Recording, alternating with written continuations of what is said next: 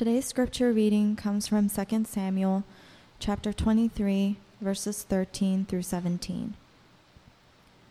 During harvest time, 3 of the 30 chief men came down to David at the cave of Adullam, while a band of Philistines was encamped in the valley of Rephaim. At that time, David was in the stronghold, and the Philistine garrison was at Bethlehem. David longed for water and said, "Oh, that someone would get me a drink of water from the well near the gate of Bethlehem." So the 3 mighty men broke through the Philistine lines, drew water from the well near the gate of Bethlehem, and carried it back to David. But he refused to drink it. Instead, he poured it out before the Lord. "Far be it from me, O Lord, to do this," he said. "Is it not the blood of men who went at the risk of their lives?" And David would not drink it. Such were the exploits of the 3 mighty men. This is the word of God. Before we start this morning, I'm really just broken and, and moved by the events that have taken place in the past week. And if you just pray with me briefly, let's just lift up our country, whether it's silently or together as whichever way that you're used to praying. It is a crazy time in our country. And we live in a country that politicizes things that really shouldn't have to be politicized, such as injustice and oppression, right? If you just pray with me before we start and just pray silently with me, I would be grateful. Will you do that with me? Let's pray.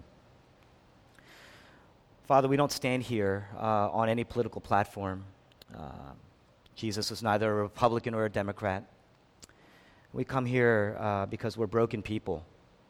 And Lord, education does not solve this problem. Certainly not. Science will not solve this problem. Our genetics, for that matter. This is not a problem of genetics. Lord, we are coming before you because we have a sin problem that resides so deep at the core and goes unaddressed day by day, moment by moment. And we are turning as a people to injustice and oppression as a means of demonstrating superiority over one another. And Father, this country, Lord, it is a broken country. It is a fragmented society. And the events that have taken place in Charlottesville is a small picture, but a great picture of the way sins go unaddressed, even at the top. Lord, we lift up our leaders, that you would wake them up. Lord, as Dr. Martin Luther King says, that when we turn a blind eye to these injustices, we are just as guilty of committing them.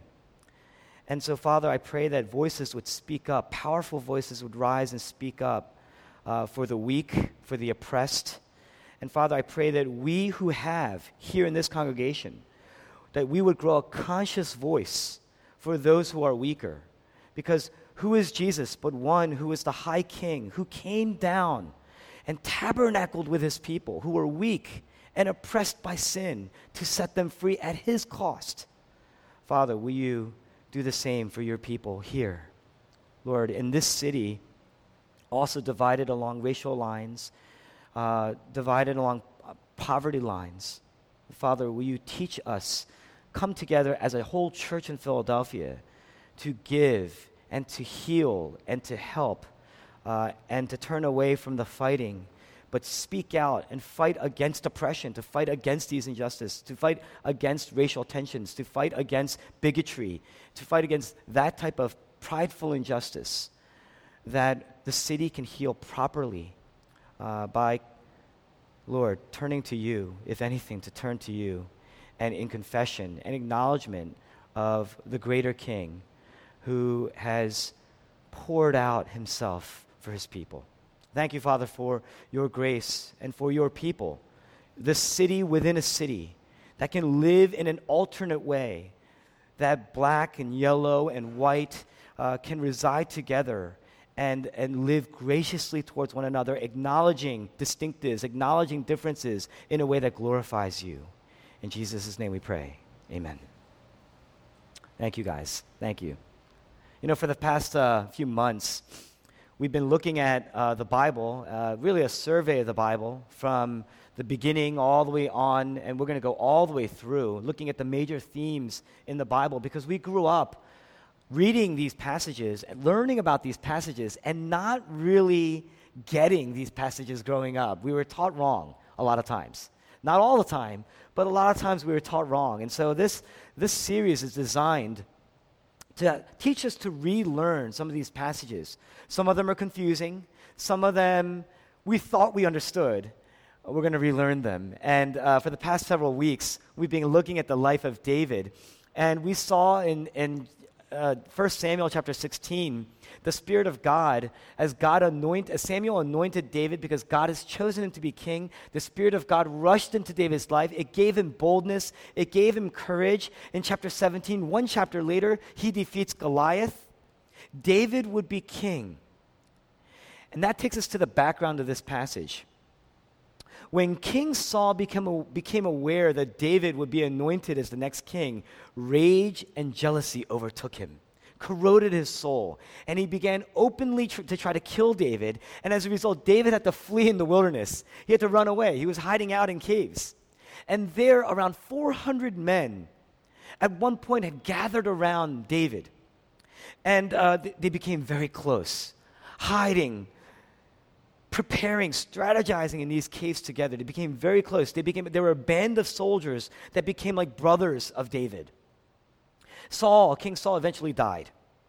And these men who had gathered around David, they became his best friends. They became his guardians. They really served in his palace. They saved his life. They were his most loyal band of friends. They were military elite. They were skilled, strategic, and calculated. They were great leaders, but David loved them as family. They were his family. They were his family when he was away from family. They knew each other very well. They loved their king. They loved David. They didn't love him for what he could give them. He had nothing at the time. They loved him in the caves, in the darkness. And David called them his mighty men. Now, the author, at the end of David's life, this passage is really towards the end of his life. At the end of his life, goes back and starts to recount this particular experience, this particular narrative in the Bible, in his life. It wasn't when David was running away from Saul. David hid in caves often. It wasn't when he was running away from Saul, but he goes back to a time very early after Saul passes away, after he dies. He goes back to a time in an early period in David's reign as king. Now, we learned in 1 Samuel chapter 17, when David defeated Goliath, that the Philistines were bitter enemies of the Israelites. And at this time, very early in David's career as king, they decided to invade Israel. And the reason why they did that was because David is weak. He's inexperienced. He's new. And so they wanted to test this new king. They wanted to test his valor, test his courage when he was weak, when he was least experienced, when he was vulnerable and open. It was a very, very dark time for David. And in verses 13 to 14, we read that the Philistines were encamped in the valley of Rephaim, just a few miles southwest of Jerusalem. And they had taken over Bethlehem, which was David's hometown. And David, as a result, he had to flee. He had to run away. And so he sets up his stronghold, his small kind of temporary headquarters in a cave. And Israel's very weak. There is no throne. The capital has been overturned. David's hometown taken over. And David, who is king, is hiding out in a cave, and it's during the harvest. It was harvest time, and that's disastrous for a country. Why? Because the Philistines came in, and if they destroyed or plundered the harvest, this country, David's country, would have a shortage of food. The country would fall into economic depression. During a time of war, terrible times, it was a time of extreme darkness for David. The Philistines are in the heart of Israel. Israel's economic future is at stake, is at risk. They're going to starve them out. And while David's in a cave, in verse 15, He says, if someone would just get me a drink of water from the well near the gate of my hometown. That well that's at the gate of Bethlehem. If someone would just get me a drink of water from there. He's reminiscent. He's nostalgic. He's thinking about this. And now I want to say to you, David wasn't thirsty, because when he gets the water, what does he do? He pours it out. And David's not a fool, because there's no way he would have set up a headquarters, his own camp, where he would strategize with his team, with the elite. He would not set it up in a cave that had no spring nearby. There had to have been a spring nearby. So why was he longing for this water? He wasn't longing for water. He was longing for home. He was homesick. He says, if someone would get me a drink, water from the well near the gate of Bethlehem, near my home. He wasn't longing for physical water. Now, the water in Bethlehem was considered sweet. That represents the favor of God, the sweetness of God, the goodness of God, the grace of God. David, he was longing for the promise of God, because he was supposed to be a king, and yet he's in a cave. Lots of promises. He was called to be the deliverer, the redeemer, the ruler, the king, the one who was going to be on the throne. God was supposed to be present in his life, and yet here he's in darkness, he's in a cave, he's in the cold, he's got nothing, and he's weak and he's vulnerable. There's no throne. He doesn't even have a home. And so what he's really saying when he says, if someone will get me a drink from my hometown, what he's really saying is, am I ever getting home? Will I ever get there? You know where there is, right? We all have a there. He says, am I ever going to get there? Am I ever going to be king? God promised something. Samuel anointed me with the promise of God. And yet, here I am. Will we ever win? How are we going to beat the Philistines? They've taken over the capital. They've taken over my home. In other words, is God really still with me? Because I'm suffering. How do I know? He says, he's sighing. I'm longing for a time of peace. Very applicable today, right? I'm longing for a time when peace will be restored, when justice will be restored, when rest will be restored. You know what happens? A few of the men nearby, the mightiest of the mighty men nearby, they overhear. And of the 30 chief men, 3 of them were the mightiest. And if you read chapter 23, it details their valor and their honor and their heroism and their skill, crazy skill. And they hear their king's longing, they hear his sigh, and they see him suffering in the cave. And they trust him, and they love him, and they know him. And so in verse 16, so the 3 mighty men, they broke through the Philistine lines. They drew water from the well near the gate of Bethlehem, and they carried it back to David. Notice, the author gets in 1 Samuel and 2 Samuel, you see really the longest narrative, the longest biography, the longest history of a single human life in all of ancient literature, not just in the Bible, but all of ancient literature. 1 and 2 Samuel chronicles the longest narrative of a single human life. Really tells you what makes or breaks a human life here, right? And here, though, you don't see any details. All through those 2 books, lots of details. When you see David countering Goliath, lots of details. But here, very little detail. And in fact, there's a lack of detail. You kind of have to put the pieces together. What does it tell you? The Bible never romanticizes war. The Bible never romanticizes blood. Yes, there's war. Yes, there's blood. And without getting into the details, it's because God is a just God. And he's going to defeat justice. He's a king of justice. So he's going to defeat oppression. He's going to defeat injustice. But the Bible never romanticizes blood. And even though it's not just news, it's not just hype on the other hand, This is from God, and God never romanticizes war and blood. But you have to think about what happened. You have to put the pieces together. In verse 16, it says they broke through the Philistine garrison. Now, the Philistine garrison, what a garrison is, it's kind of like an early warning system. It's a group of about 20 soldiers encamped in a particular area because when they see an onslaught coming, the garrison is the early warning system for the rest of the army, the rest of the camp. And so these 3 men cut their way through this garrison of 20 men. And the Bethlehem gate that David was referring to is up on a hill. And so these 3 men have to fight through uphill. It's literally an uphill battle at a disadvantage, 20-3, broke through the lines, gets to the well. Now, once you break through the lines, the Philistine garrison, their intent is to tell the rest of the army that they have been breached. They're going to go to the headquarters. So here you have the army coming. You have the 20 men in the garrison. And you have 3 men who have fought an uphill battle. They have to get the water. You have to think about this, right? To get water, 2 of the men have to fight off the rest of the army, while one of them is filling up the canteen, right? Filling up the water. And then, now you have the army. They have to fight the army through to get home. It's a tremendous feat, right? Now, the Philistines are asking, there are only 3 of them?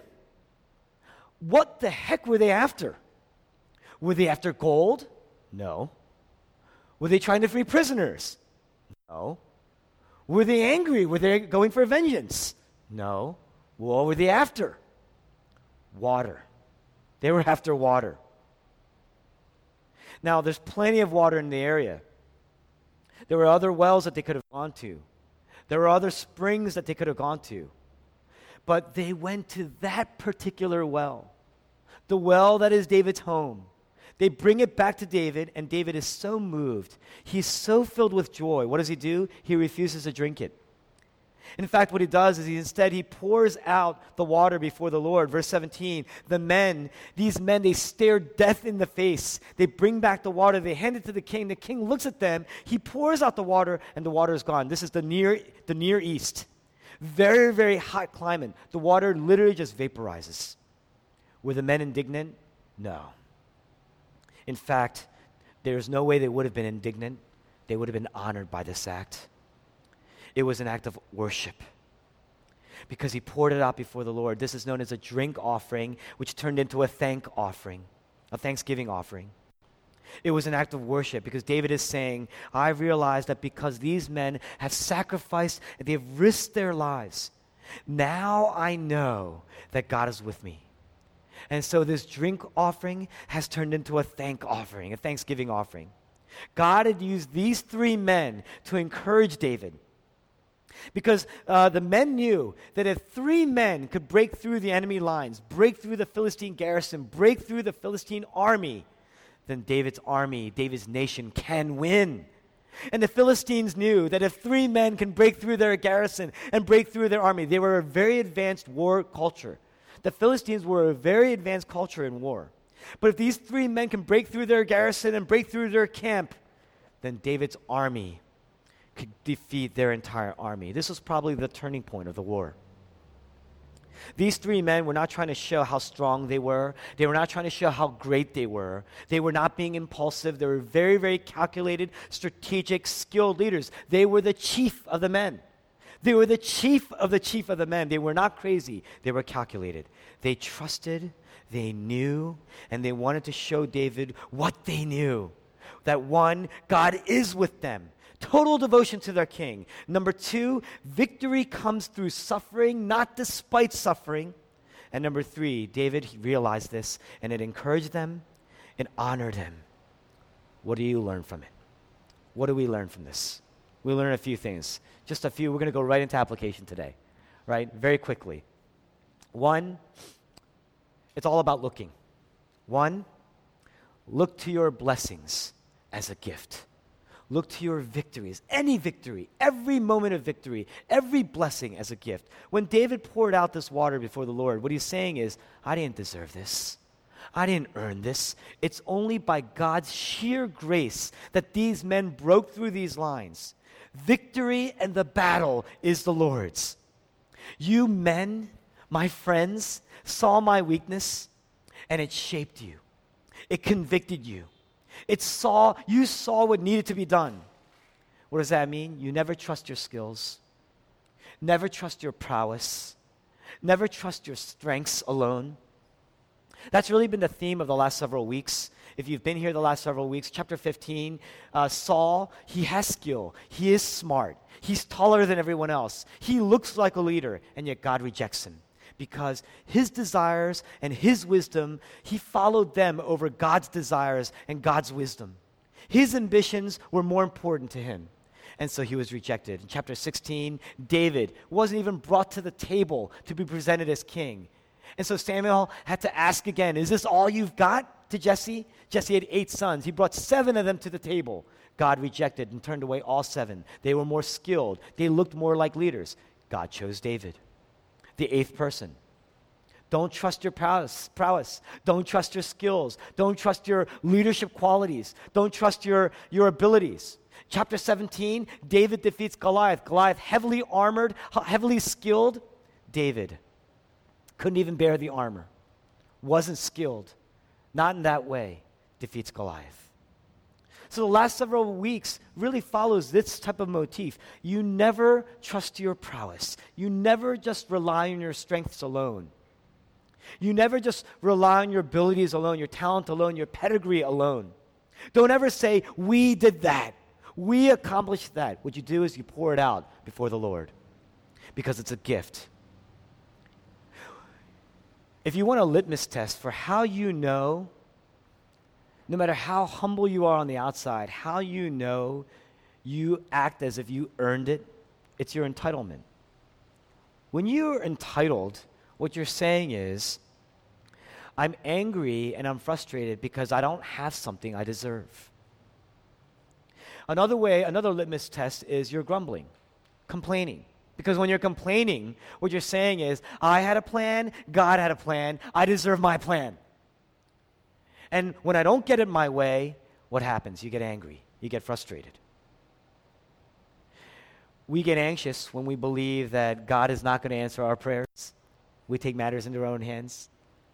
We get angry when we believe that God has failed to answer our prayers. Right? That's what happens. What's one way you know that you're responding to sheer grace, to the grace of God? You give. Everyone here, I'm going to tell you, my seminary professor, when I was a man I deeply respect, his name's Bill Crispin, one of the things he said to me, he was teaching this class, and he stopped in the middle of the class, and he pointed me out in the middle of class. He says, you run a camp. At the time, there was no church. I was not a pastor. I was just studying. He says, you run a camp for children, right?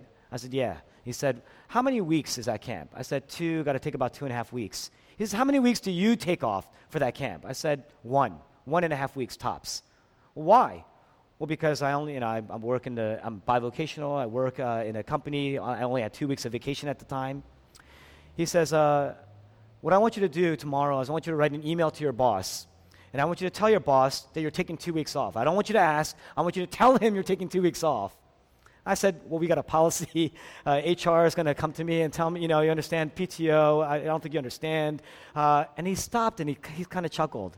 And he says to me, who gave you your job? Who gave you your salary? Did you earn your salary? Because you're smart? Did you earn your intelligence? Did you earn that skill? Now, you've been trained a little bit. You've been mentored a little bit, I'm sure. But who gave you that mind? Who gave you that brain? Who gave you your gifts? I mean, how can you not be convicted by that? So the next morning, I took like an hour to write this very short email. And I said, well, what happens if they say no? And he says, then you tell them you're going to quit. And so I did. I learned a great lesson there. I did do that, and I've never taken less than 2 weeks since. It's been an amazing change in the way I do ministry, actually. Now, friends, I'm going to say that to you.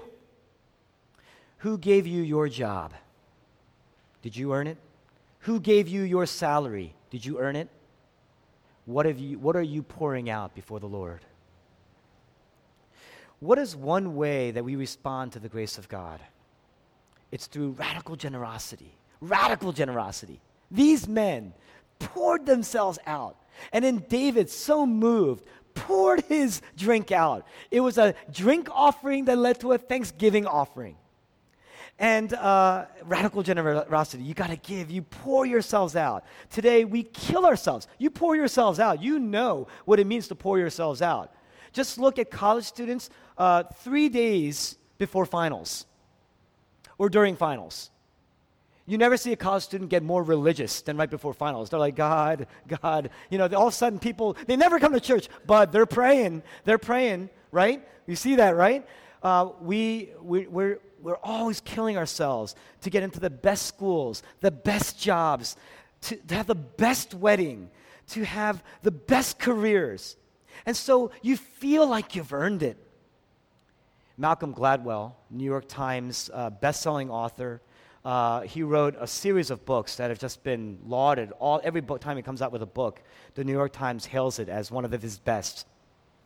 He wrote a book called The Outliers.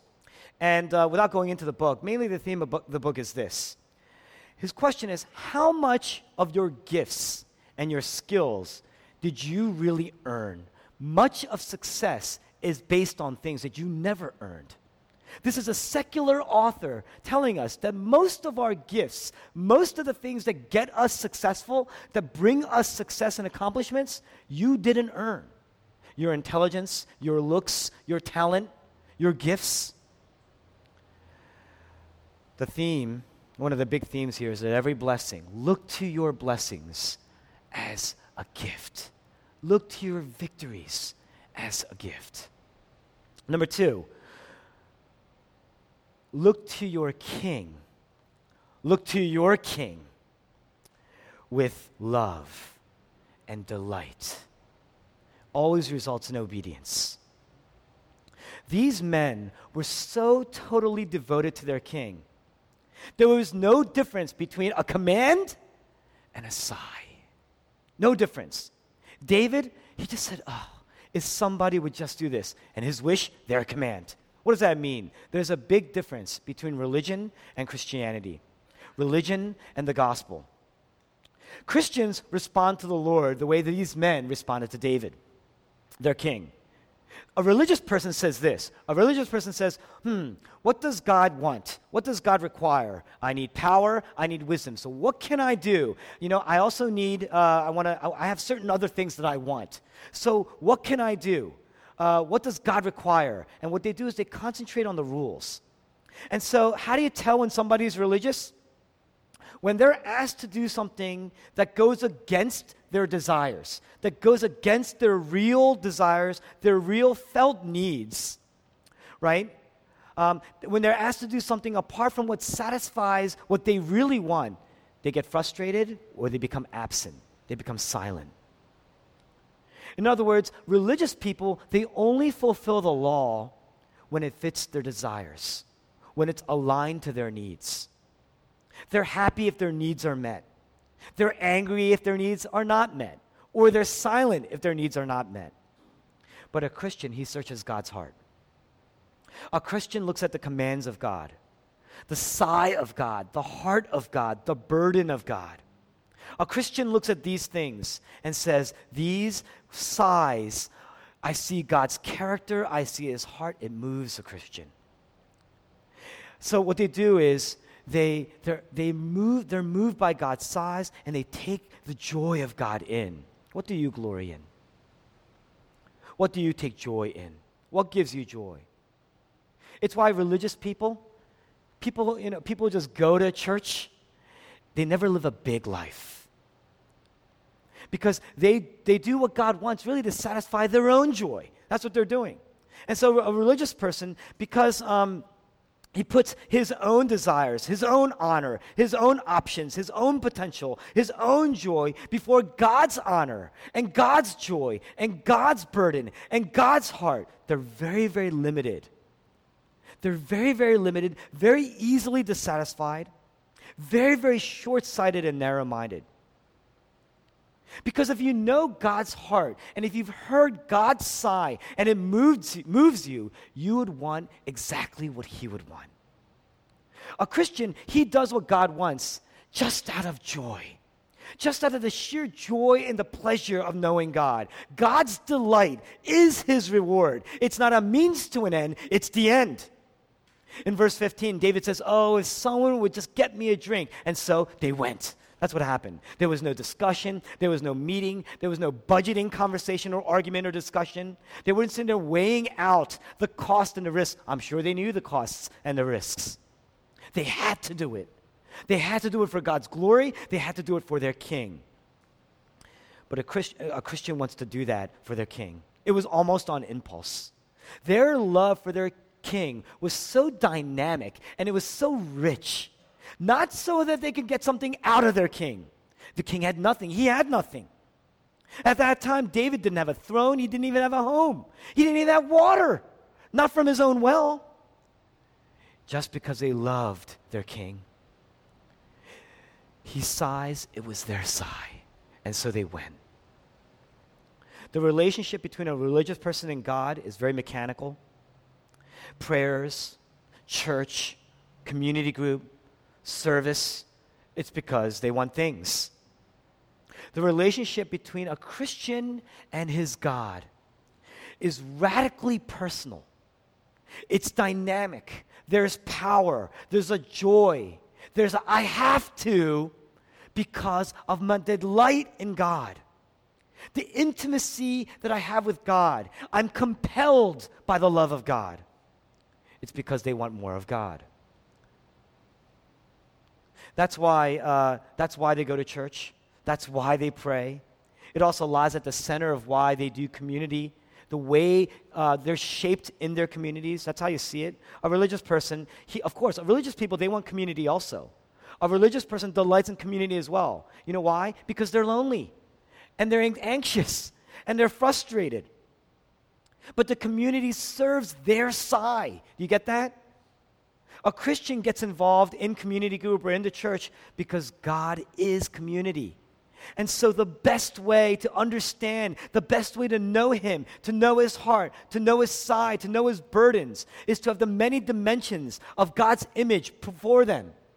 That's what's so difficult about our racial tensions today, is that it's all the image of God. We have so many dimensions of the image of God represented. And to be able to embrace that, to learn the many dimensions, you learn the many dimensions of God, and it shapes you. That's why we're so different. All of our distinctives are so important in that way. You get to hear a sigh through that. You see that? God is understood best then in the context of different people. When David saw that the mighty men had broken through, there he had the assurance, through their risk, through their sacrifice, that God is present. God is with him, because they risked their lives. If you read the Bible just to get answers, or just to get morals, number one, it's never going to move you. It's going to harden you. Number two, you're never going to change. You're never going to be shaped by the Word that way. In fact, the Word of God is going to be very oppressive to you, sometimes confusing to you, a lot of times angering to you. You need to understand the heart of God, the burden of God, that it's all about Jesus. Because who's Jesus? Jesus Christ is the high king. The Bible tells us he's a greater David. The Bible tells us that there is somebody who overheard your sigh. Somebody heard your sigh, longing for water, longing for a home, longing for that place, just like David. David sighed for a home, he sighed for a rest, he sighed for peace, shalom rest. It's why he's sighing for water. And the passage points to somebody who overheard your heart, your sigh, your thirst. Somebody who got up and went to the enemy, broke through the enemy for you. Jesus broke through the lines, but not at the risk of his life. Jesus Christ broke through the lines of the enemy at the cost of his life. And so on the cross, his blood is being poured out as a sacrifice. The spear struck him and blood poured out. The crown of thorns dug into him and blood poured out. The nails in his hands and his feet, blood pouring out, water pouring out. In other words, his life is being poured out just like water. It's just being poured out, spilling out into the ground. What's happening? Jesus Christ is making the ultimate sacrifice. And he looks to God and he says, my God, why have you forsaken me? You know what that is? That's a sigh. The king, the high king is uttering a sigh. And yet no one answered. Everyone was silent. In fact, the only things he heard were jeering and mocking and insults. God had stayed silent. Jesus Christ is saying, David's men, they honored him with a drink. They honored him with a drink, but my people, Jesus is saying, my people, they've abandoned me. And here they're mocking me and insulting me, and I thirst. He says, I am thirsty. I am longing for a home. I am longing for rest. I am longing for peace. You know why he was saying that? Because God, who is his home, God, his Father, who is his rest, who is his center, who is his peace, he had forsaken him. He had abandoned him. And so he's being poured out. All the while he's being dishonored. And you know why he does that? He does that to honor his people. He does that to honor his God. And did you know that all the while there was rejection everywhere from his own people, the very people that he has come to save? They're dishonoring him and mocking him and insulting him. God himself turned his face from him. And yet, do you know that if you read Isaiah 53, if you read Psalm 22, Jesus Christ is praying on the cross. Jesus Christ is singing. Psalms are songs. Jesus Christ is singing on the cross. Isaiah 53 says he went gladly and he was satisfied. Jesus' life poured out gives us a far more assurance that God is present in the midst of our sufferings than even David had. David, that was all he needed. Blown away by the sacrifice of his men. And so he had the hope, he had the strength, he was moved by the honor. We should be so much more moved in our circumstances. We should be so much more moved. David, even though he was a king, he didn't deserve it. He knew that. It humbled him, and as a result, he worshiped. And yet it gave him strength because he was reminded that God is with him. God is present through the brokenness of his life. How much more should we be reminded? Only if you see the high king doing that for you. The true hero, the true mighty, who heard your sigh, broke through our greatest enemy at the cost of his life, and thirsted on the cross for you. The true king who sighed and thirsted for you. Only when you see that, only when you look to that, if you see the sweetness and the heroism of Christ, the beauty of Christ, Jesus becomes beautiful. Jesus becomes your delight when you do that. When you see the love of Jesus and the love, the loyalty of this mighty man, the mightiest. If you see the valor of Jesus, the courage of Jesus, and yet the humility of Jesus, that the high king would come down and break through for our sakes, God hearing our sigh, then you will look to Jesus and you will love him. You will look to him and obey. He becomes your king. To the extent that you see the high king coming down, you will look to the high king and obey and hear his sigh. And you will hear his burden. And you will hear the sighs of others. You will hear the cries of the city. Do you see that? Because you are mighty. You have skills. You have talent. You have wealth. You have assets that the rest of the people in the city do not have. Surely you can break through the oppressiveness, break through the thirsting, and help to contribute to an era of peace in the city known as the city of brotherly love. Do you know that? Number 3, I'm going to finish this very quickly. Number 3, you got to look to your friends. I mean, this is a passage about friendship. You have to look to your friends. You have to look to your friends with thanksgiving and with worship. This passage teaches us the power of deep relationships, the power of deep friends. Friends who know our sigh, genuine friends who hear our sighs, who know our burdens. True friends who encourage you, true friends who uplift you, true friends who refresh you, true friends who soothe you, true friends who comfort you, true friends who understand your heart. These men, they knew David. They knew exactly what he needed. They understood his longing, and they acted on it. It was instinctive. And what happens? Genuine friends, they bring each other into worship together. David, upon receiving it, brought about a time of worship for all of them. So moved, so honored. You're able to look at your friends and not only be grateful because you don't deserve the best of your friends. None of us do. Because your friends know the ugliness. They know your flaws better than anyone. They know your flaws. They know your weaknesses. They know your vulnerabilities. They know your brokenness. They know your sin. It gets taken out on them, if anything. And yet they are willing to go to battle. They are willing to break through the lines for you. You should look at your friends, gospel-centered friends, friends who love Jesus, and as a result, they love you not because you're so lovable, but because they see your brokenness and they hear your sigh. And so when you need comfort, they know to give you comfort. And when you need rebuke, they will give you rebuke. That's refreshing. We need it. It changes what we sigh after. And they hear. Do you see that? They understand your longing and they act on it.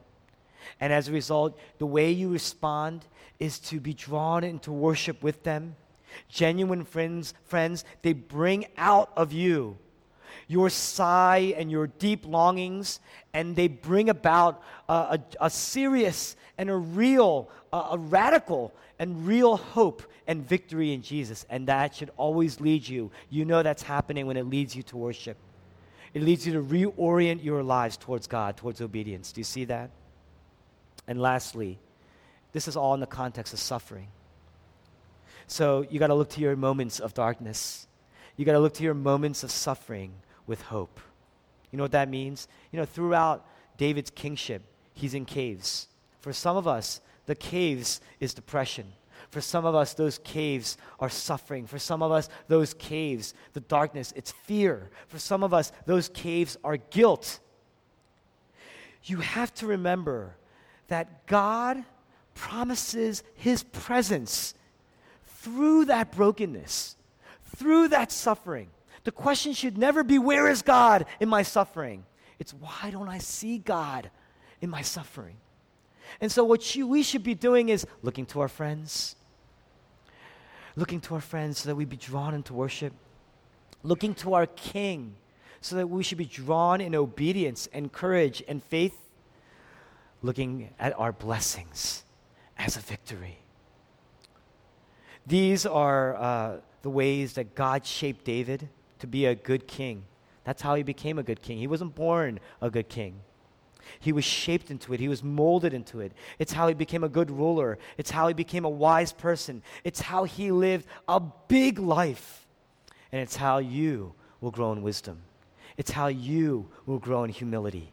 It's how you will become a wise person. And it's how you will take big risks in your life to live a big life. It's how God exalted his own Son, Jesus Christ, through his death. And if he will bring about healing and salvation and redemption through the story of Jesus Christ, through the narrow narrative of Jesus' suffering, how will he do? How will he bring about redemption and healing and wisdom through the brokenness in your life? In chapter 15, the Spirit of God floods into David's life. David's anointed, and it says from that day on, the Spirit of God rushed into his life. Every moment, every hour, it's the Spirit of God in David's life. It's not because David has had courage. The Spirit of God was rushing into his life, shaping him, giving him courage. And that's present for you.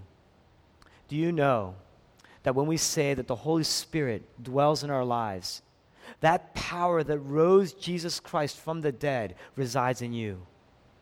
Don't say, I can't overcome these things in my life, that I can't persevere through these things in my life.